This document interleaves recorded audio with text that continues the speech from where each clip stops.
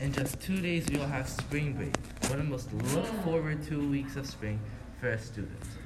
One whole week without schoolwork and being able to sleep in. Spring break for me usually means going down to Disney or Florida. This year, I'll be going down to Marco Island to look at the beautiful scenery. And I'll be going down to Miami. No matter how you spend it, spring break is a blessing. For instance, my family takes leisurely approach. For example, James might want to go everywhere like the restaurant and then take it to the beach and maybe some shops. But I just might stay at the beach all day. My family takes the idea of planning and making the most of things with not that much downtime when on vacations. It's fun, but it can be stressful at times. Spring break is a break from the endless loop of schoolwork.